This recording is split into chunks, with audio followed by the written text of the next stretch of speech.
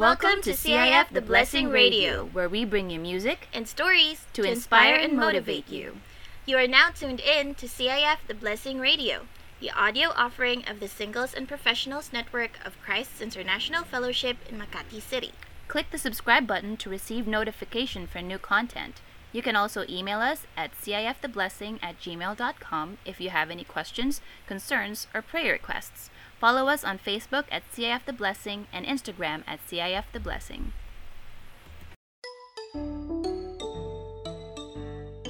Good day, listeners of CIF The Blessing Radio. You are now tuned in here in The Blessed Talks with Lawrence and Yari. So kung ikaw ay avid listener, welcome back sa paborito ninyong podcast show. Kung ikaw naman ay nakikinig sa amin for the first time, we hope na mag-enjoy kayo sa pakikinig while at the same time ay may matutunan din kayo. Don't forget to subscribe and hit the notification bell para updated ka sa latest episodes ng CIF The Blessing Radio. Alam nyo, napaka-exciting ng topic natin for this month. So kung last episode ay napag-usapan natin ang tungkol sa pagkakaroon ng side hustle while having a full-time job, ngayon naman ay pag-uusapan natin ang isa sa pinakamainit na issue para sa mga katulad nating professionals. Ito yung sinatawag na quiet quitting. So ano nga ba ang quiet quitting? So according sa aking research sa techtarget.com, quiet quitting doesn't mean an employee has left their job, but rather has limited their task to those strictly within their job description to avoid working longer hours. They want to do the bare minimum to get the job done and set the clear boundaries to improve work-life balance. And these employees are still fulfilling their job duties but not subscribing to work is life culture to guide their career and stand out to their superiors. They stick to what is in their job description, and when they go home, they leave work behind them and focus on non-work duties and activities. So talaga napaka-exciting ng ating pag-uusapan dahil alam naman natin sa culture ng mga Pilipino ay very prominent yung hustle culture, yung talagang magpapakitang gilas sa work dahil gusto natin ng promotion, gusto natin ng good career path sa buhay natin. And dahil sa trending na quiet quitting phenomenon na to, aaralin natin paano natin magagawa ang quiet quitting while at the same time we are hustling for our career.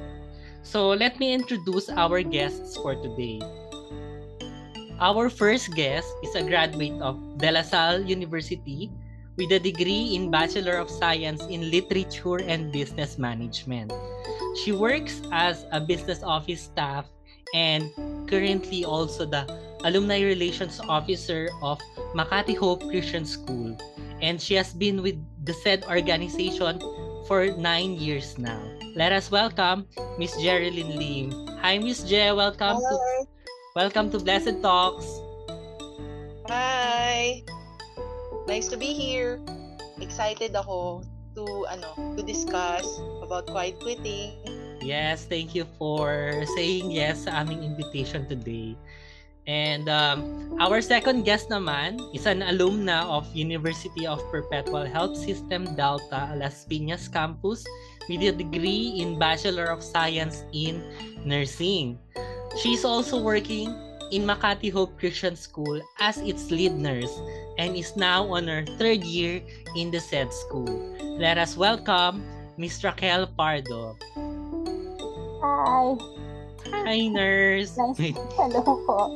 Nice to be here. Excited to start talking about our topic, quiet quitting.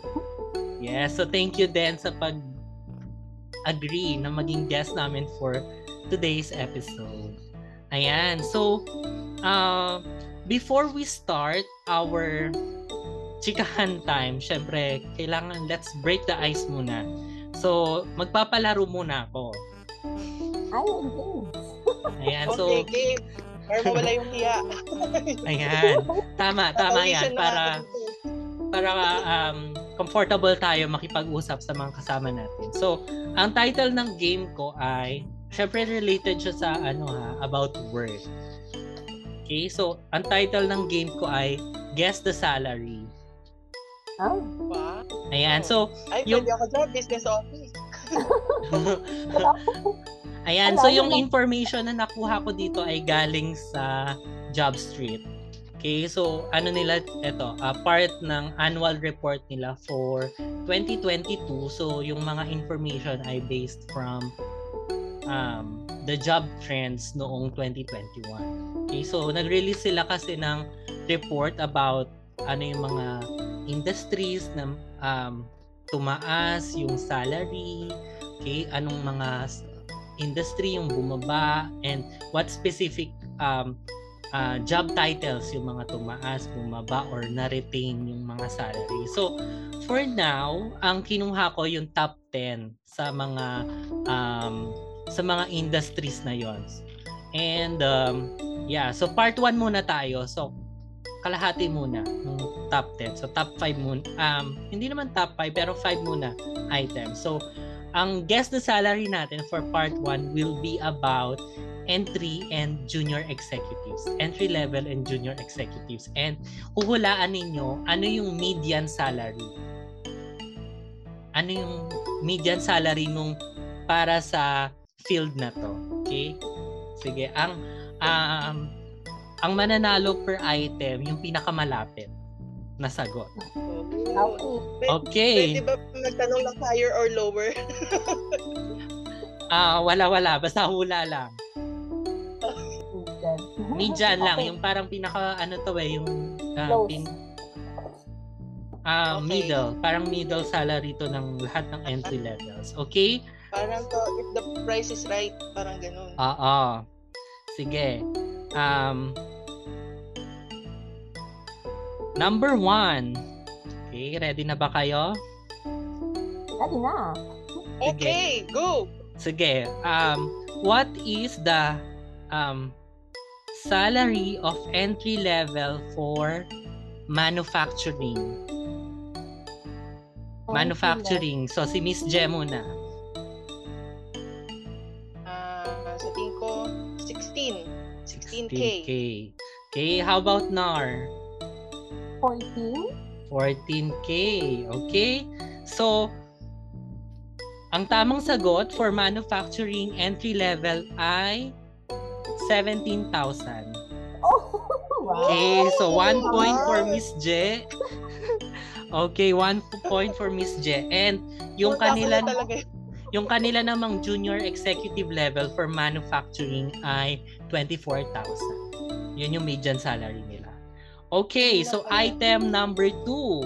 Okay, ano naman ang salary ng junior executive for sales and marketing? Let's start with Nurse Raquel. Sales. 18. 18K. How about Miss Je? Mga nasa 25. 25K. Okay. So, ang tamang sagot ay for junior executives ng sales and marketing, it is 22,500. Okay, so pinakamalapit na sagot ay si Miss Je. 2 points, Miss Je. Okay, so feeling ko itong next item masasagot ni Nurse. Okay? Ito naman, ano ang entry level salary for healthcare? Ayan. Okay, let's start with Miss Je. Healthcare. Healthcare entry level. 14K. 14K. How about Nurse Raquel? 17. 17K. Okay, so ang tamang sagot, according to JobStreet, ang entry-level salary ng healthcare ay 23,877. Hindi totoo yan. Ayun. Hindi ba? Ay, ganun ba? Hindi totoo Magiging talaga. happy na sana ako. Alam mo, Ayan, yung 14K pero- base yung sa ano, yung 14K base yung sa ano, yung sa parang kaibigan ko na may anak, gano'n nagkukwento. Ranges talaga. yun, baka sa nurse yun. Pero kasi yung healthcare. So baka pati yung mga pharmacists, mga doctors, mga ganun. Anyways, next round. Ano naman ang salary for junior executive level ng field ng education and training? Let's start with nurse. Education and training junior executive? Yes. Junior executive. May ganun pala, may junior. 24K, okay? When we say junior executives, yung 1 to 4 years of experience. Ayan. So, Miss Je, what do you think is the salary? Parang pareho kay Nar eh. Siguro 25. 25K. Okay, so ang tamang sagot, pinakamalapit si Miss Je, kasi ang sagot ay 28,276. Ay, hindi rin totoo yun. Hindi ba? Oh. Hindi pa na-feel ba?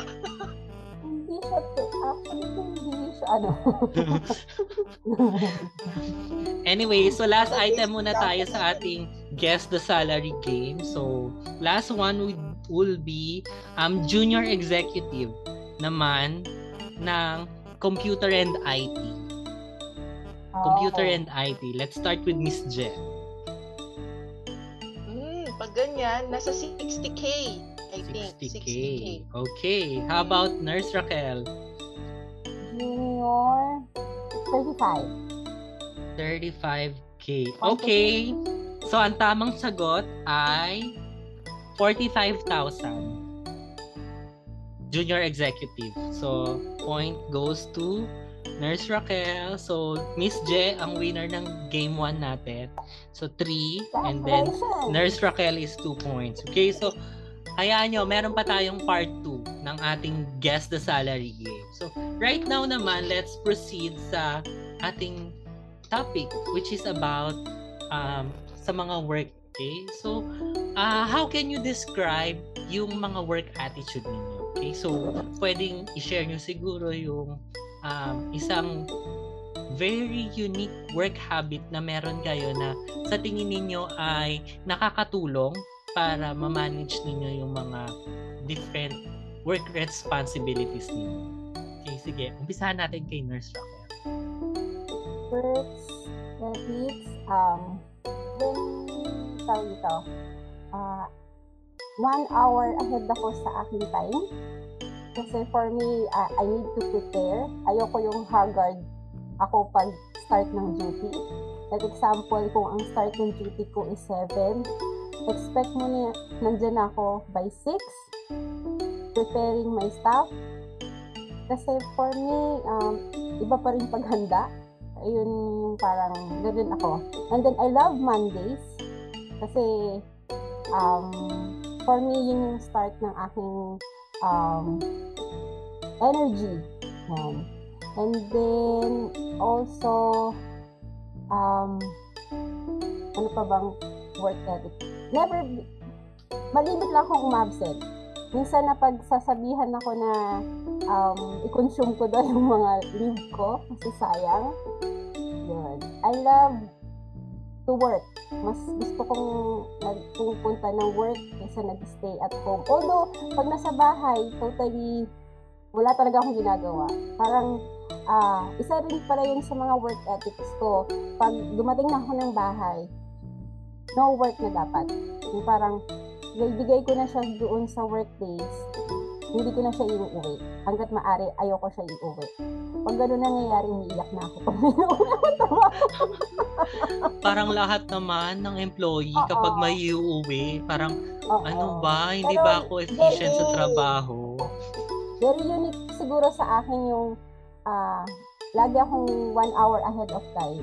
Parang unusual yun sa isang employee. Laging, yung napapansin ko lang is 30 minutes, nandyan, 5 minutes before time. Basta ayokong nata-traffic, ayokong inaabutan ako ng liwanag sa kalsada. Oo, gusto ko medyo madilim pa pupunta na ako sa work. So very maganda no yung sharing ni Nurse Raquel ng mga work attitude niya. So for me, I agree dun sa dapat maaga kang pumapasok, yung at least 1 hour ahead para hindi ka haggard. Kasi, di ba may mga experiences or stories na nababasa tayo or na naririnig even from our colleagues and friends na sa traffic pa lang, napagod na sila, kaya wala na silang energy na maibibigay sa workplace nila. Tama. Yes. Yan. So, nakakatuwa rin no yung I love Mondays. Kasi 'di ba may mga employees na parang mas gusto nila yung I love Fridays. 'Di ba? Sasabihin pa nila, "Thank God it's Friday." Tapos weekend. Tapos pagdating ng Sunday, parang nangihina na, parang Monday na naman. Sasabihin nila, "Hala, parang huminga lang tayo, natapos kaagad yung weekend." Oo. Tama yan. Unusual yun sa akin. Well, actually, isang reason na rin bakit gusto ko yung Monday is when I attend church Sunday, kasi bilang pag-thank you sa ating to our Creator, for me is the blessing na bibigyan niya ako ng Monday, parang sagot doon sa mga hinihingi ko nung Sunday na yun. So yun. Kaya I love Mondays. Yan. So, thank you, Nurse, for those sharing. So, tanungin naman natin si Miss J. Miss J, what are your unique work habits and attitudes na pwede mong i-share sa ating mga listeners today? Itong mga work attitudes na to, mga hard-earned talaga to. Kasi natutunan ko to through the years. So, hindi lang kasi ako sa Makati Hope na nag-work. Naging part-time student lang ako din before, and then iba-ibang companies. And then dito, finally, I have settled dito sa school where I am working for already 9 years. And ang exciting part, ika-10th year ko na itong coming months. Bali yung gusto ko i-share sa inyo, which I really have learned, talagang hard lessons ito, na iniyakan ko and all through the years. So, number 1, have strong and mental support. And also emotional support. Yan. Because, for example, tama din this is the work that you have is not really your life. You should have work outside. You should have a life outside. Yan. So, meron nag-share sa akin before na parang friend ko, sabi niya, you should have multiple anchors in your life. Yung mga anchors sa life mo, yun yung mga tao sa buhay mo. So, not only your family, your friends can be an anchor, your churchmates, yan. Mga anchors yan. Sila yung nagpapa-steady sa'yo habang nagwo-work ka. So, isa yan. And then, yung isa, list down the things that you need to do. Pero wag kayong parang yung parang masyadong OC na parang, ay, hindi ko na-check to, I feel so bad, ganun. I mean, natatamaan na ba dyan? Ay, sorry. Wala kang ganun. Minsan kasi magulo talaga. Ay, ganun. Hindi po kami naglilista. Ay, hindi. Ako lang pala yun. Ako yung OC. Hindi, ako lang kasi siguro yung magulo yung utak. Maraming iniisip sa buhay. Minsan kasi sa sobrang dami, naghahalo-halo yan Pag nagwo-work ka, syempre naiisip mo, ay, bibili pa pala ako ng ganito sa mall. Ay, o nga, si mama may biniling ganito. O, sulat mo lang yon. And then, don't feel bad pag hindi mo na-check off. Relax ka lang kasi yun nga, which goes to my third tip, simplify your life. Kasi life is already too complicated. So, might as well to simplify yung mga basic tasks. Yan. And of course, my favorite, laughter. Fill your heart and life with laughter. Yan. Matutong tumawa, mag-smile. So, kung hindi ka masyado sanay mag-smile, try mo lang mag-smile. Try mo lang to enjoy yung laughter. Yan. Thanks. Wow, napakaganda ng mga sinabi kagad ni Miss Jen. No? So unang tanong pa lang tayo, ang bigat kagad ng sagot no. Pero ang ganda nung sinabi about having people wherein they will serve as anchors for you sa iyong workplace. So mental, emotional, minsan physically, support din sila, even financial. Ayan, basta may support ka, gumagaan yung feeling mo sa iyong workplace, hindi nagiging burden yung kapag papasok ka, yung iniisip, papasok na naman ako. Nandito na naman yung naiinisan. Unlike kapag may anchor ka, parang you're still looking forward na papasok ka. Uy, makikita ko na naman si ganito, ganyan.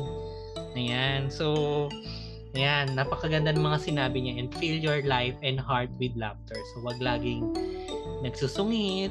Ayan. So, take everything, very light. Wag nating masyadong seryosohin ang buhay. Yan din yung secret ng pampabata. Oo, sabi nila, kapag masungit ka raw or laging nakasimam, dadami daw kagad yung wrinkles. Anyways, wala man lang nagre-react. Wala kaming wrinkles. Hindi pala kayo maka-react. Dahil walang wrinkles. Tama yan. Very good. Anyways, for my next question would be related dun sa question number 1 natin. So, how do you think yung mga work attitudes na nabanggit ninyo, yung mga personal work attitudes and habits, paano iyon naka-apekto sa inyo in terms of your, let's say, number 1, professional growth, physical, mental health, social connection, and your personal life as a whole? Sige, let's start naman with Miss Jen dahil nauna kanina si Nurse Raquel. Sa akin, nakatulong siya kasi, for example, in all these aspects, professional, physical, mental, na prepare yung mind mo on how you deal with things. So through these kinds of work attitude, you'll be able to not only survive but also thrive.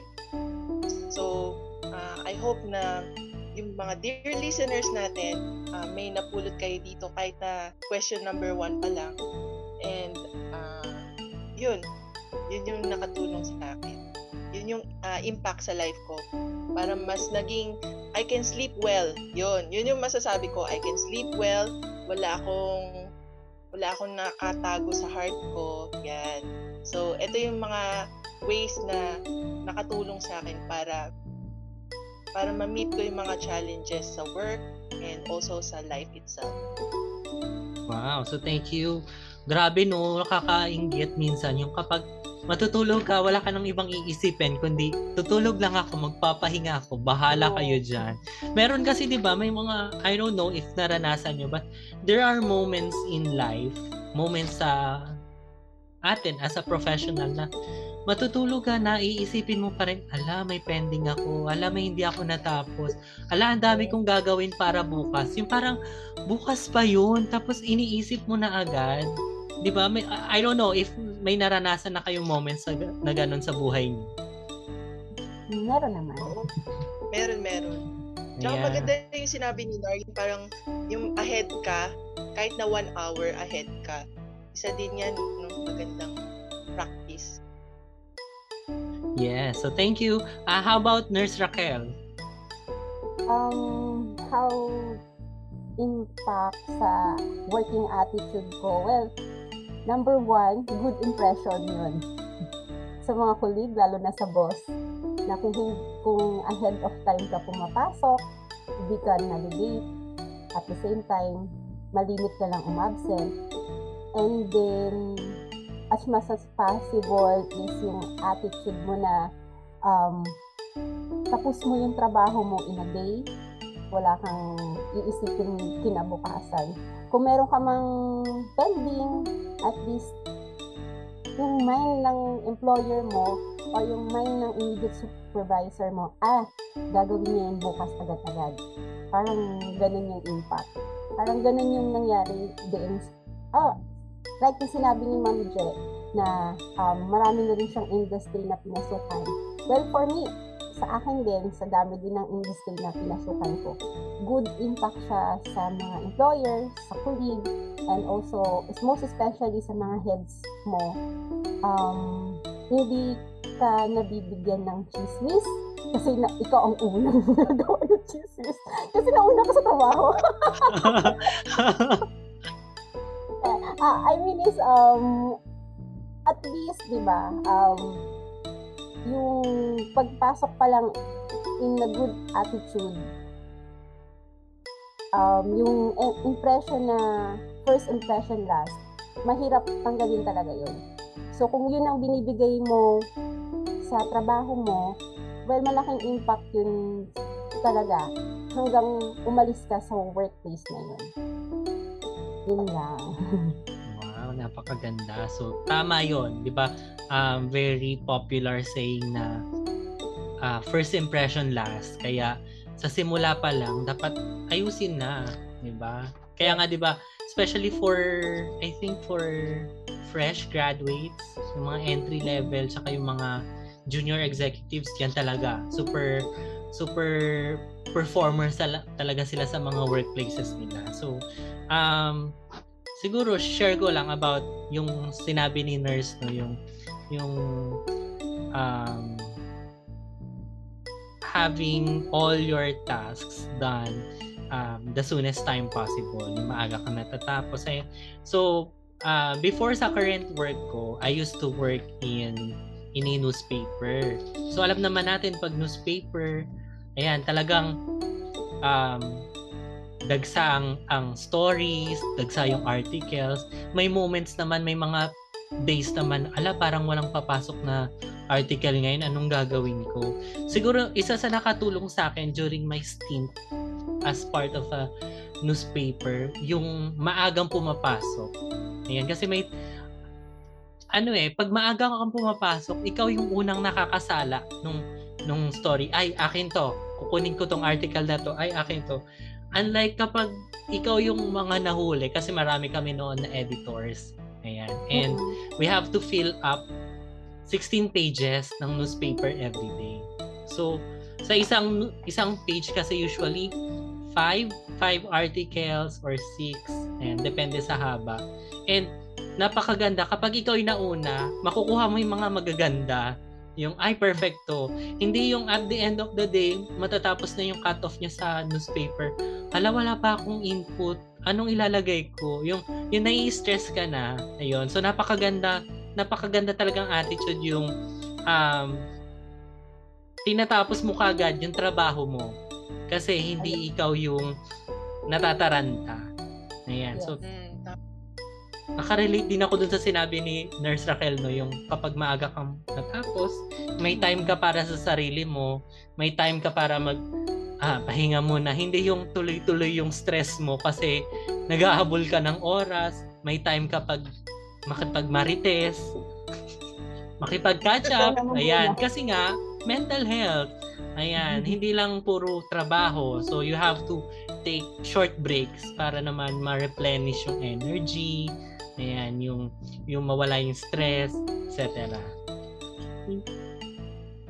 Importante yan, yung mga take short breaks. Okay lang mag-break sa work. Yun lang, di ba? Yes. Okay lang. Kahit 5 minutes, 10 minutes, lumipat ka muna ng ibang department, mag-say hi. So, balik ka na naman sa... So, as part of socializing rin naman, di ba, sa mga katrabaho mo, hindi sasabi nila, puro trabaho na lang yung employee na yan, hindi na nakikipag-mingle sa atin. Yes. Pagkikismisan na siya. Oo. Ayan. So, thank you, Miss J and Nurse Raquel for the wonderful insights sa first 2 questions natin. So, I know itong mga listeners natin, marami kaagad na pulot na learnings, mga lessons, ayan, na magagamit nila para sa pagtatrabaho nila. And for those naman ng mga listeners natin na naghahanap ng trabaho, I think yung mga soft skills na to ay makakatulong sa inyo sa inyong job hunt. Ayan. So, putulin muna natin ang ating matinding discussions and ituloy natin ang ating Guess the Salary Part 2. Ayan, ready na ba kayo ulit na manghula ng mga salary? Ready na si Google. Siguro, kaingit naman sana all ganun lahat. Ayun, di ba minsan ay sana all ganun na ang salary. Oo. Bakit nang start ako hindi ganon? Entry pa lang sila ha. Entry pa lang yun ha. Pero kasi di ba, parang tumataas naman talaga dapat yung salary ng employees kada year kasi what do we call that? Yung inflation, nagmamahal yung mga bilihin, di ba? Tumataas ang cost of living. Grabe. Yes. Yung cost of living talaga yung medyo malaking impact dito. Yes. So anyways, so let's go naman sa last 5 ng ating Guess the Salary Part 2. So kanina, ang hinulaan natin, entry level tsaka junior executives. Ngayon naman, huhulaan ninyo ang salary ng supervisor, manager, at ng senior manager level. So, 3 levels yon. Pero, sasabihin ko kung anong level yung huhulaan nyo for that item. Okay, ready na ba? Okay. Yan, Yes, ready. Hula lang naman. Diba? Hula lang naman eh. Wala pang mali pag manghula ka. Okay, so number 1. Ano ang median salary ng manager for the field of sciences? Let's start with Nurse Raquel dahil science to. Nurse Raquel. Manager. I-base ko dun sa manager ko. Ang salary niya is nasa 50. Yeah. Final answer? Final answer. 50K. Okay, si Miss Je. Ako, 45K. 45K. Okay, sige. So, ang tamang sagot dyan for manager level sa field ng sciences ay 62,500. Wow! Okay. Sabi, mataas na siya ngayon. Tumaas pa lalo, di ba? Tumaas siya. Kasi, Or dahil sa inflation nga talaga. ganun yung salary niya before. Ayan, pero pag supervisor level daw, yun yung 40,000. And kapag senior manager level, 86,000. So, grabe no? Pataas ng pataas talaga. Anyways, next level, okay? Let's ask naman supervisor level for the field of services. Let's start with Miss Je. Services. Services, mga nasa, I'll go with, 45K pa rin. 45K. Sige. Nurse Raquel. May lower ko siya, 40. 40K. Okay, so ang tamang sagot, supervisor level, field of services ay 34,000. Okay, so this point goes to Nurse Raquel. Pag manager level daw, 70,000. And then, kapag senior manager, 172,000. Sa services. Wow. Sige, ano ba yung mga services? I think ito yung mga mga nasa hotel, mga ganun ba? Tsaka sa food industry. Food industry. Diba? Ang taas din. Anyways, let's go to senior manager ng administration and human resources. Let's start with Nurse Raquel. Senior manager. Senior manager. 60. 60K. Okay. Miss Je. Sa akin, 70. 70K. 70K. Okay, ang tamang sagot ay 88,000 for senior manager. Okay. Isip na rin yung nasa 80 kasi HR eh. Malaki talaga sweldo ng HR. Yan. Pero pag manager level, 60K. Tapos 34K kapag supervisory level. Okay. Next one will be senior manager level ng accounting or finance field. Dahil field to ni Miss Je, siya uunahin natin. Senior na, no? Oo. I think nasa 80 to 100k na yun. So, siguro 80k. Final answer? Yes. 80k. Okay. Nurse Raquel. Senior manager, accounting, 150. Pirma na lang yun. 150k. So, ang tamang sagot ay 145k. Yun! Wow! Di ba? Ang lapit ng sagot ni Nurse. Ano na Yes. siya, di ba? Ako eh. Pag senior manager, eto na yung mga, sabi nga ni Nurse, pirma-pirma na lang. Yes. Yan, May bawat- kilala ko ganun yung sweldo. Bawat pirma parang ginto na, no? True. Yung parang oras niya is a month mo na.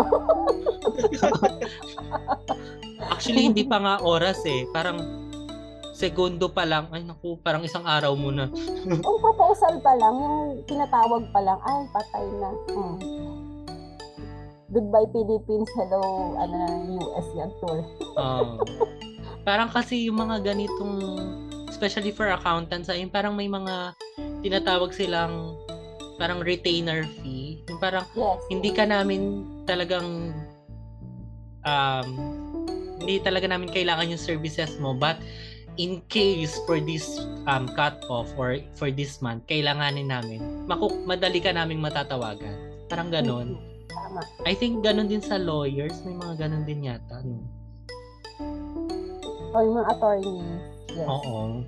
Ayan. Thank you. So, for the last item, sige, let's go for supervisor level sa field ng building and construction. Let's start with nurse. Supervisor, building and construction, engineer, architect ba to? Mga ganon. Okay. Supervisor, kung engineer, architect, malaki sila eh. So, nasa 70? 70k. Okay. Miss Je? Ako, nasa 80k. 80k. So, ang tamang sagot ay supervisor level ay 34,000. Wag.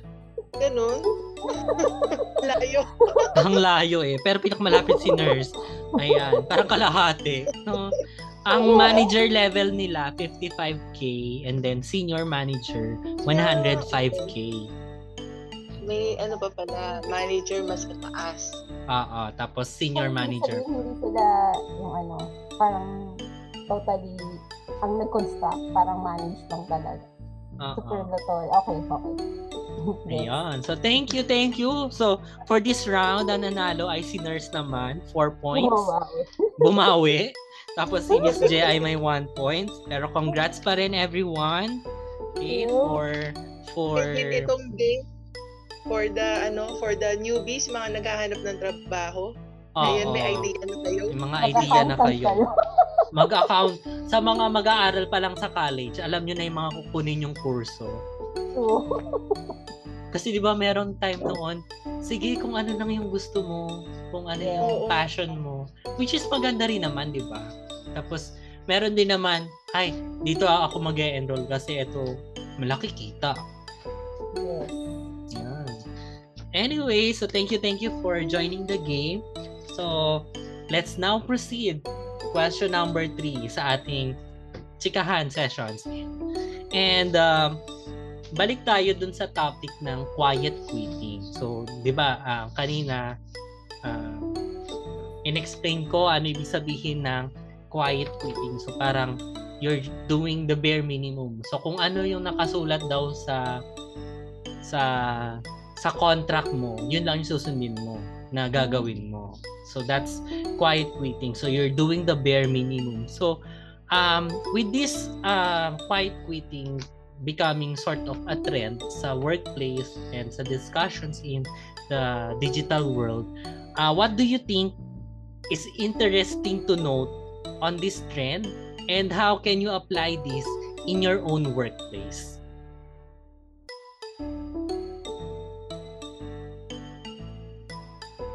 Sige, let's start with Nurse Raquel. Okay. Quiet quitting. Actually, wala pa naman ako na experience or kilalang employee or nakasamang employee na kung ano lang nasa contract, yun lang ang ginagawa. Maybe because yung workplace ko or yung job ko is number one sa amin is yung passion sa work. Parang ganon. So, for those employees na nakakaramdam siguro nung quiet quitting, siguro ang ma-advise ko, yun ba yun, sir? Sorry. Yung something na meron dun sa quiet quitting na pwede mong magamit sa iyong workplace. Okay. Kasi yung passion talaga ng work. Siguro yung mga employees na nagkakaroon ng quiet quitting, yung nagbaback away sila or nagsisneak out during working hours. Siguro, and then yung those employee na sakto sa uwi, yung pagpatak ng 4 p.m. Yung mga Honda nakapila na. Well, hindi naman masama kasi yun naman talaga. Kasi yun daw yung nasa contract. Yun nasa contract, yun talaga yung working hours mo. Yun siguro yung, kung yun ang nagbibigay ng ligaya sa'yo, why not? And then, siguro yung makakontribute ng quiet quitting, matitake note ko sa job. Yun, isa pa yun. Yung dapat yung kung ano lang working hours mo, yun lang din yung ginagawa mo. Kasi for me, as we discussed kanina na ang tagal na namin sa field of our work or matagal na kami nag-work. So, most probably na-extend yung working hours namin. Hindi lang dahil madami kaming ginagawa. Yung mindset namin na kailangan matapos yung work. So, yung mga taong nakaka-experience ng quiet quitting, siguro gusto ko din yung mag-set ng time sa sarili ko na, tapos na yung work, umuwi ka na.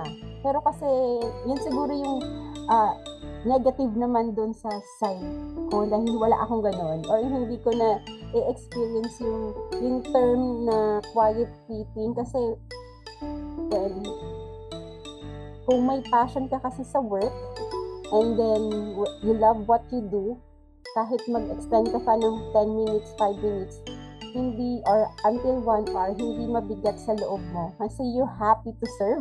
Yung parang tulad sa SM, happy to serve. Yung ganon, siguro. I'm sorry.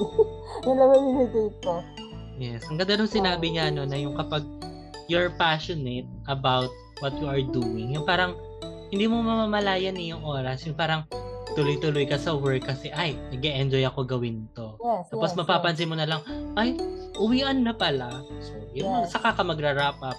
Unlike yung parang bored ka dahil nag-aantay bored ng ka, hinihintay mo lang yung oras. Yun yung sinasabi natin yan, kapag you enjoy it, mabilis yung oras. Kapag hindi ka nag-enjoy, ang bagal-bagal daw ng oras. Yes. Diba? Ayan. Thank you, nurse. Nagre-result kasi siya ng poor working environment pag may ganong nangyayari.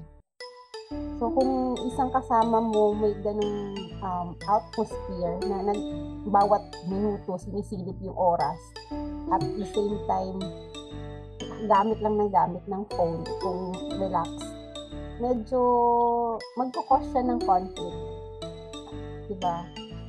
Kung ikaw is hindi ka ganon, try to radiate your energy doon sa ka-colleague mo para naman ma-enjoy niya din. Huwag mo siyang hahayaan actually. Ganon. Parang happy yung environment mo. Thank you, nurse. How about Miss J? So, para sa'yo naman, ano yung something interesting sa quiet quitting na pwede siguro mong magamit or ng ating mga listeners? This trend pala is very new, no? Yes. Nakita ko lang sa TikTok. Ay, may ganyan na pala. So, medyo napaisip ako. Although may advantages yung quiet quitting, meron din disadvantages. Kasi parang for me, yung unang disadvantage, parang kasi you don't go beyond your work. So, it means minsan kasi, for example, dito sa service industry, minsan okay yung mag-go ka beyond your work. For example, may customer ka who badly needs your help, kaso 5 o'clock na. Parang on the dot ka eh. Oh, anong gagawin mo?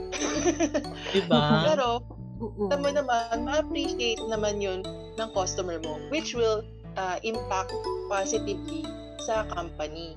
So, isa yun na nakikita. Emotion mo rin. Kung nakarinig ka ng praises or a simple thank you, malaking bagay yun eh.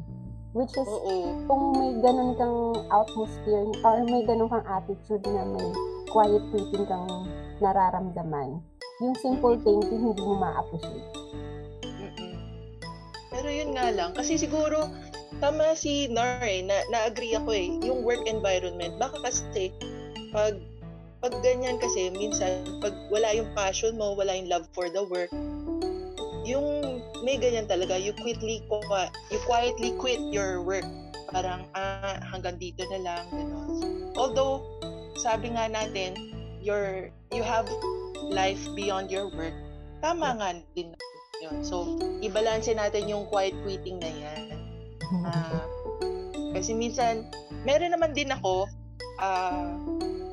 halimbawa, minsan, ina-abuse ka naman. Parang, alam mo yun, parang gabing-gabi na, nakahiga ka na, talagang very comfortable na, madilim, may ambience na, ayan, patulog ka na, biglang, may nag-ring! Tapos, parang, masyado ka customer. Diba? Oo. Or tatawag sa'yo yung boss mo, I need this report now. Oo, parang, yung parang hindi ka makareact kung ano gagawin mo. Kaya naintindihan ko naman din yung mga nababasa kong article na they shut off their phones after this time. Naintindihan ko din naman yung gano'n. So, iniisip ko, if ever I will practice quiet quitting, siguro ang naiisip ko lang, which is yung one of the good reasons is you also focus sa life mo outside work. Which is, yun yung gusto kong gawin. If ever I will practice quiet quitting. Number 1, I will quietly quit my excuses. For example, I'm stuck in this work.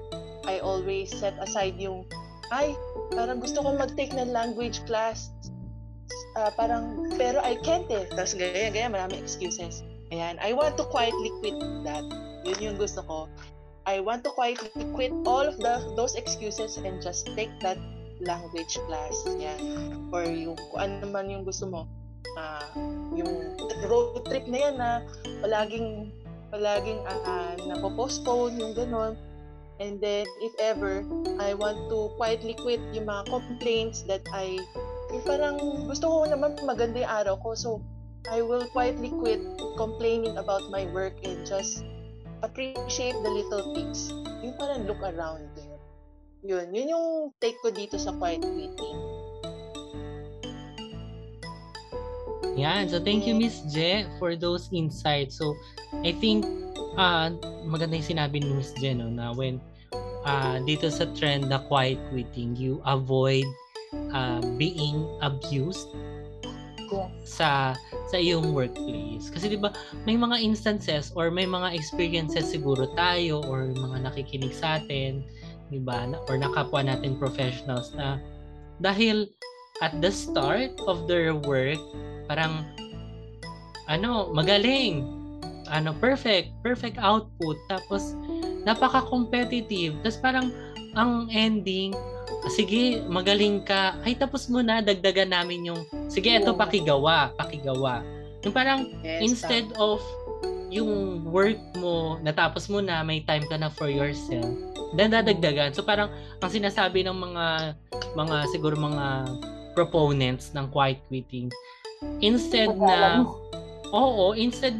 mapagaan na yung trabaho mo, nadadagdagan ka lang kasi being efficient means more workload para sa iyo. I think may mga nakita rin ako mga video na ganun, parang dagdag trabaho dahil magaling ka, competitive ka. Kaya parang minsan mapapaisip ka, especially sa mga yung mga entry levels or mga junior executive levels. Yung parang may iisip nila na, wait, anong strategy ba ang gagawin ko pag pumasok ako sa company na to?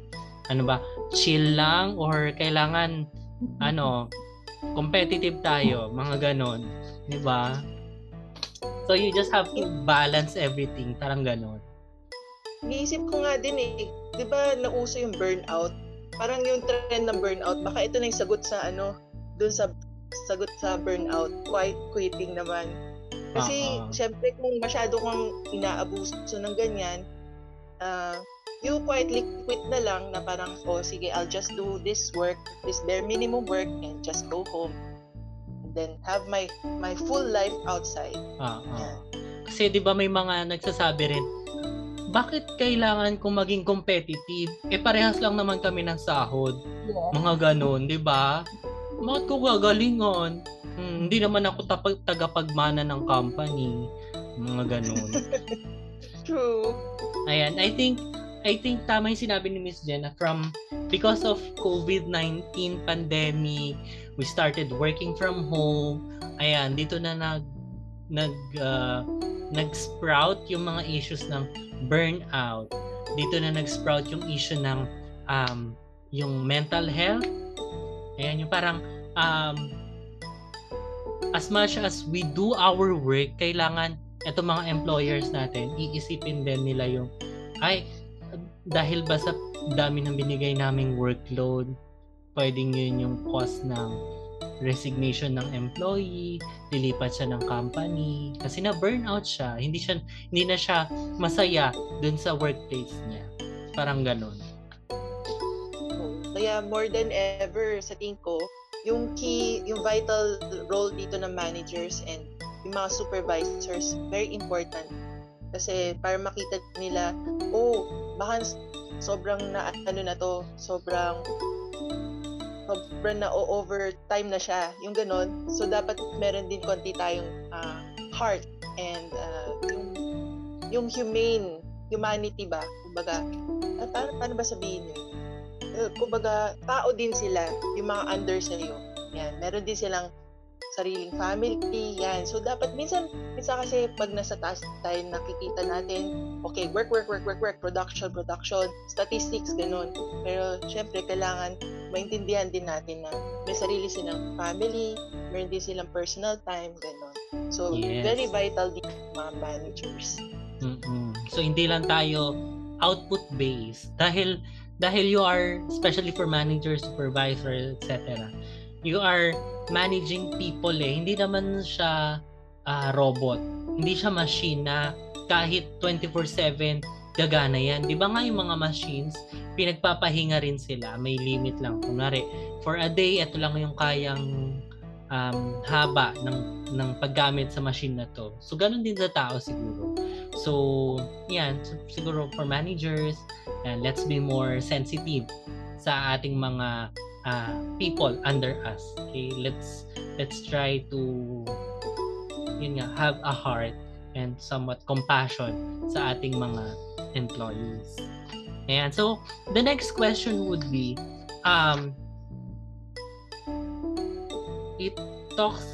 we'll talk about naman sa work attitudes. Ayan, so 'di ba sa workplace ngayon may mga different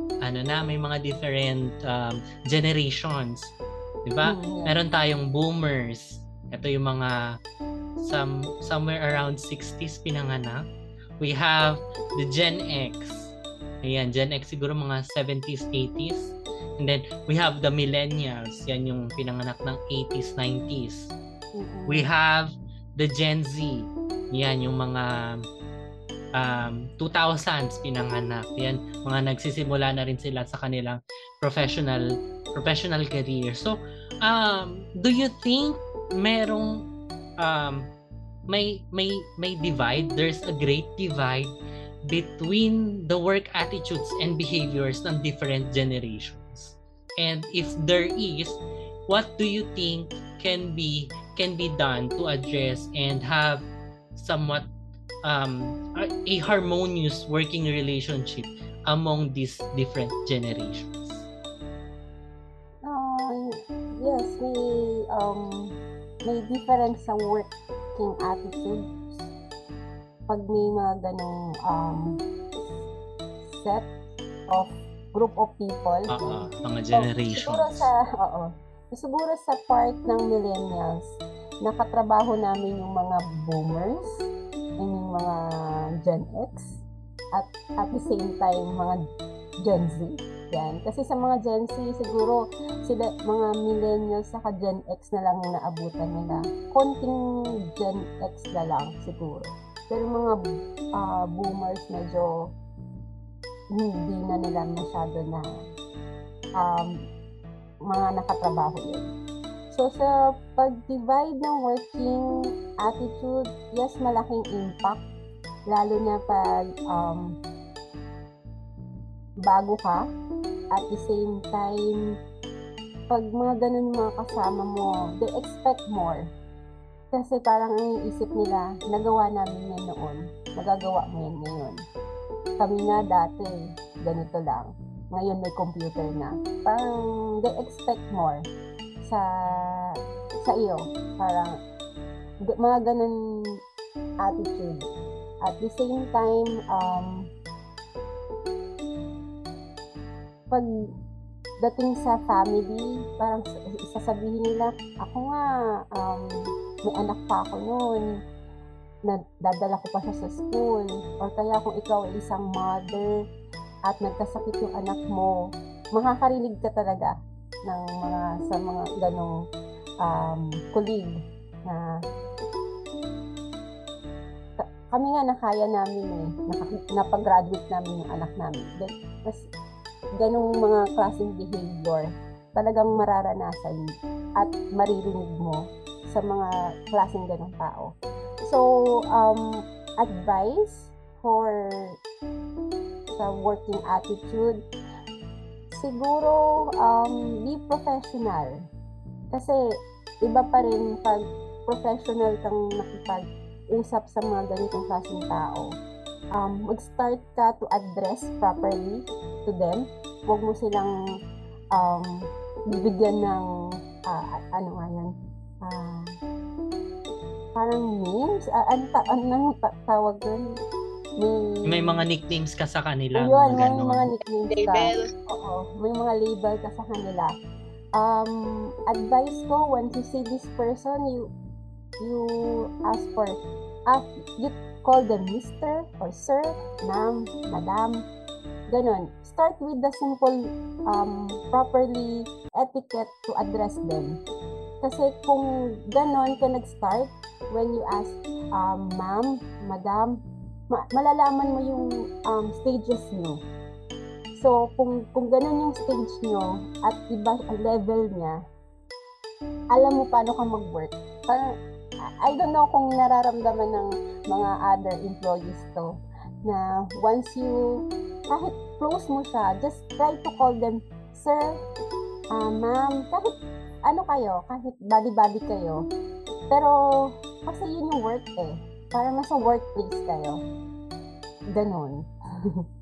Yun yung part ng work attitude siguro na pwede kong i-advise sa kanila. Huwag mo sila tawagin, Mommy, Tita, work. Diba? Kailangan i-address mo silang properly. Kasi, matagal nilang tinabaho yun. Matagal sila dyan sa work na yan. Magbuboost yun ng respect. Maggagawa ka ng, nag-build ka ng respect sa kanila. Yun. Thank you, Nurse Raquel, for those insights. How about Miss Jet? So, do you think there's a great divide in the work attitudes and behaviors ng different generations sa isang workplace. Yes, I also believe that. Kasi parang makikita mo naman kahit na you don't really analyze, just observe. For example, yung groups of people sa workplace, ganon, while they're talking. So, you'll see yung kung sino-sino. So, iniisip ko, kasi ko, Gen X. Ayan, inamin na. So, kanina, sinearch ko, pag Gen X, ano ba yung description? So, nakita ko doon, and pag Gen X kasi, parang, there's a need to, yung generation down na yun, there's a need to survive. So, you have to work to produce, yan, in order to survive and make it. Yan. Oo. So, kaya itong quiet quitting, kaya sabi ko, Gen X talaga ako. Kasi itong quiet quitting, parang it's foreign to me. Kasi I always, sometimes, beyond the job, I do it. Ganon. So, kasi I have to work, I have to produce.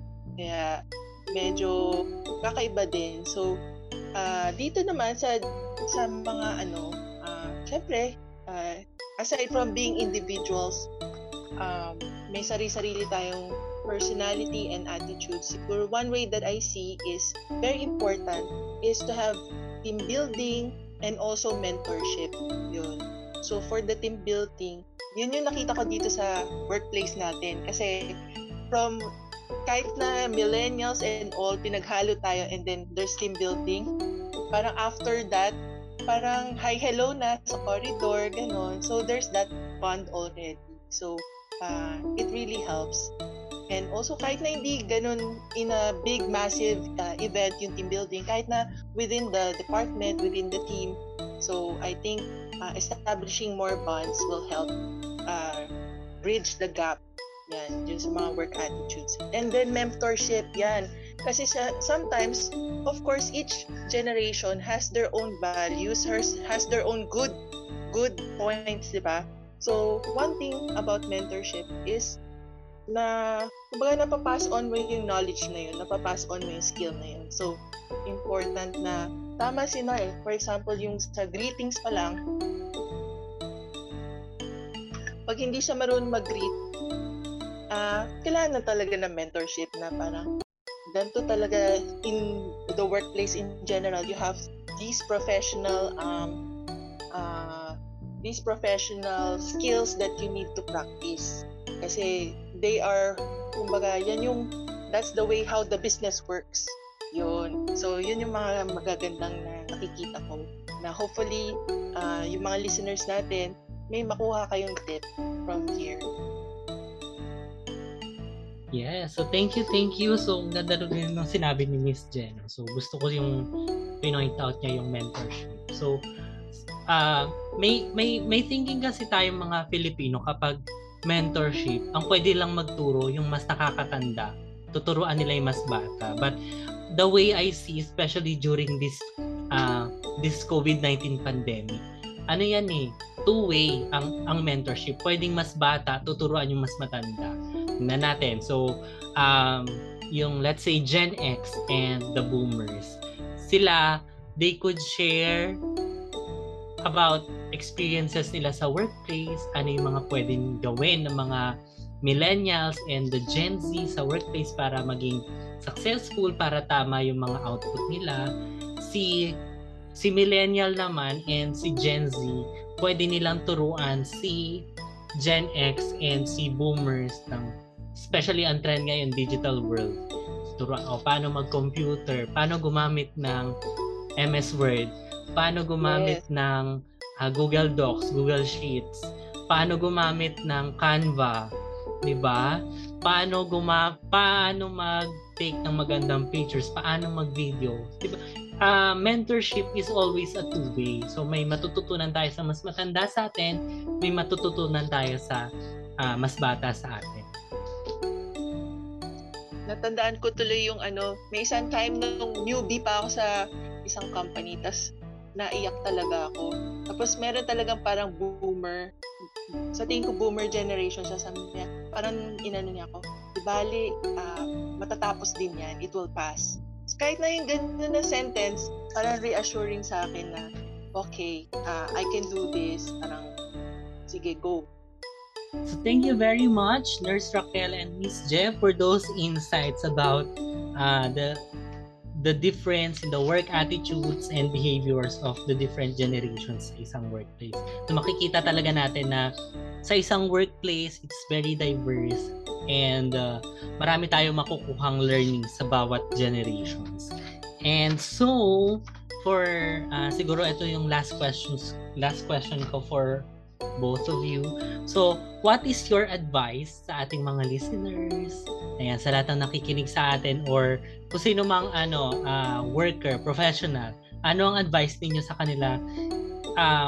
Especially if they feel burdened sa workplace nila, if they feel sometimes wala na silang happiness sa work or nahihirapan na talaga sa workloads nila, anong may bibigay ninyong advice sa kanila? Sige, let's start with Nurse Raquel. First, support your friend or your coworker when you sense na he or she suffering from stress. Number one siguro is you lend a helping hand if you find her or him na yung work niya is hindi niya na natatapos. Don't be selfish. Kasi parang kasi yan, inom ka kasi ng inom, yan. Hindi mo natapos, yan. Pero kung if you find your coworker na nahihirapan siya, help. Kung kahit yung simple pag-sort lang ng document, malaking bagay na yun sa kanya. Or at the same time, yung kahit pagligpit lang ng kanyang mesa, para yung mindset niya is ma-clear.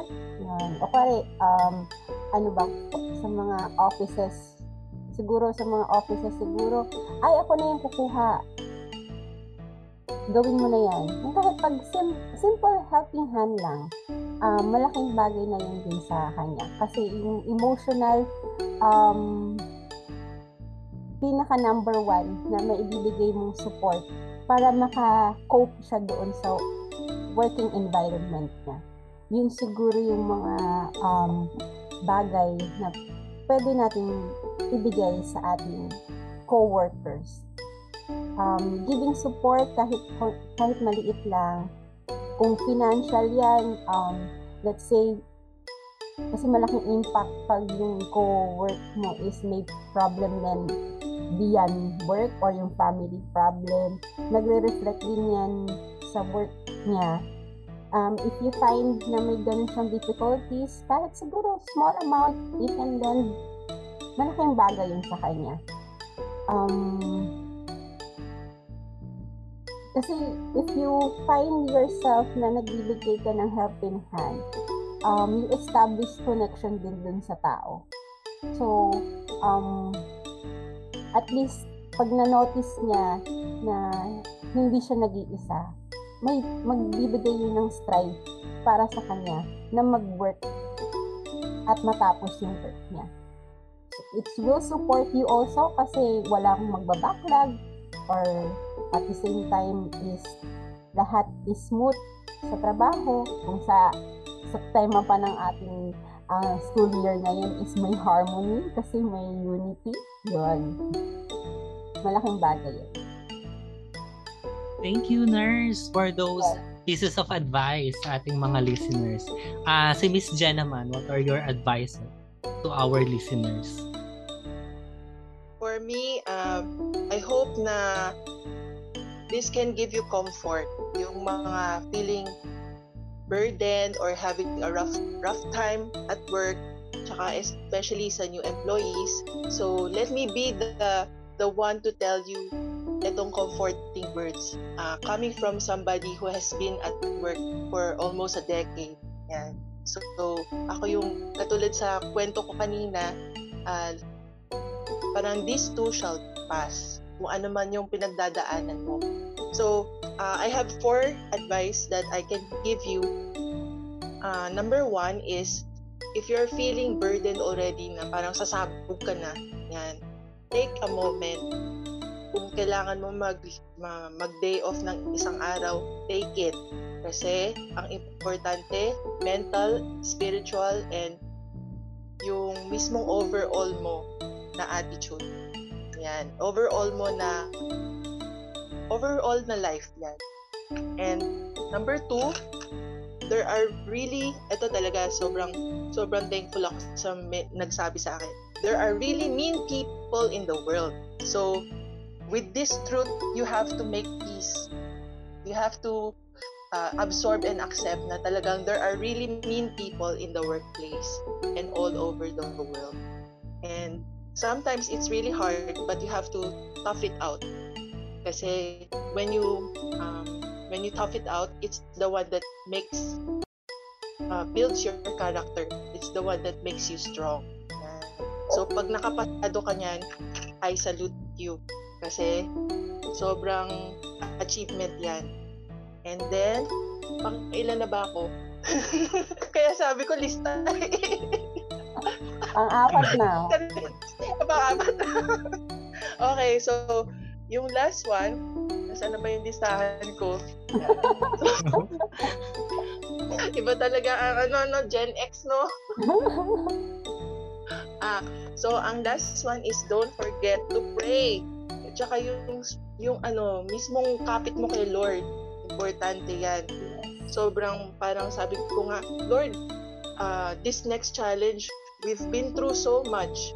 But with this next challenge, I'm sure that you're gonna help me. I'm sure you're gonna be with me. So, let's go, Lord. Parang yung mga challenges, although scary, pero have comfort.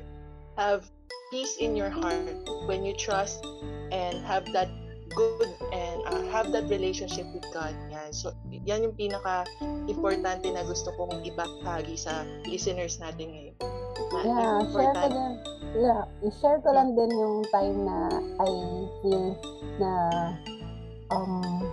nakakapagod din sa work kasi hindi yung work mismo is yung dahil may burden akong binibitbit. Yan, malaking bagay yung binigay ni Ma'am Je, yun. We prayed. Yan, we prayed. Malaking, she prayed for me na malagpasan ko yun. Ayan. Malaking bagay talaga yun. And then, after nun, gumaan yung pakiramdam ko, then, go back to work. Ganun ulit. That's good. Diba, nakakatuwa kapag meron tayong mga colleagues na handang mag-help sa atin in any way na makakatulong sila. So, mahalaga na there is a support system sa ating workplace. So, ang ating work naman, it's not a competition among the employees, okay? But you're there, you have a common goal. Okay? You are there to improve your professional career. You are there to make a living for your family, for yourself, and for your future. Ayan. Kaya hindi tayo dapat yung we pull down each other. Instead, we try to help each other na makaangat din sa kanilang life. Ayan. And that's it. That ends our interview, our chikahan moments, our blessed talks with Miss Je and Nurse Raquel. So, Nurse Raquel and Miss Je, super thank you for saying yes to our invitation for you to be our guest. And I know marami talagang natutunan yung ating mga listeners. Marami silang inspiration na itanim sa kanilang mga puso dahil sa mga sharings na binigay ninyo. And before we formally end this podcast episode, meron po ba kayong gustong sabihin pa or gustong i-promote na business or service or whatever? Meron. Sige po. Lawrence, ano yung price para dun sa game? Sabi ko, Hindi kasi kami competitive actually.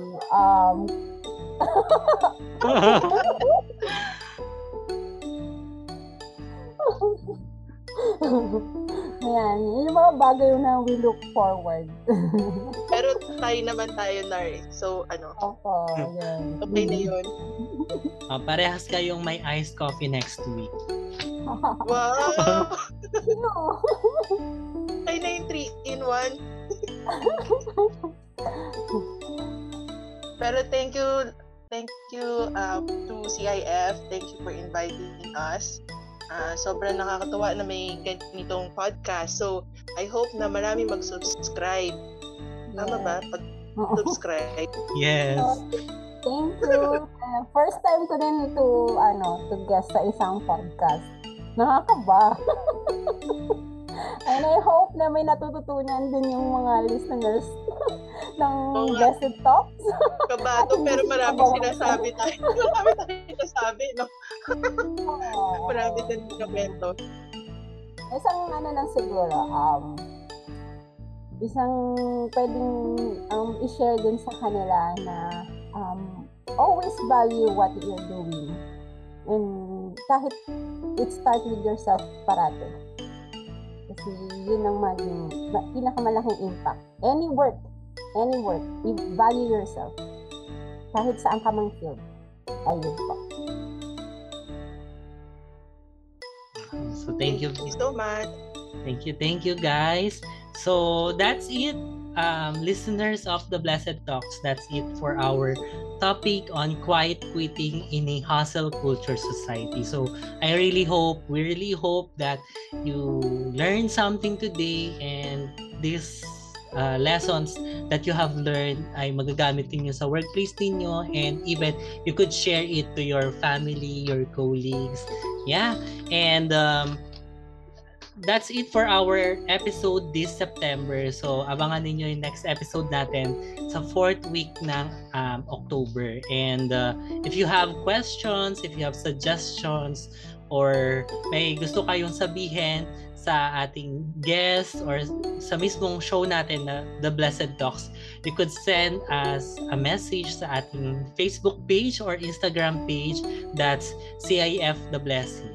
Okay, so we will try to read and answer your questions. And thank you very much for listening. That's it for the Blessed Talks. God bless everyone. We are your host, Yari Bautista and Lawrence Guzman, and this is the Blessed Talks, dropping every 4th Saturday of the month. Have a good day and a blessed life.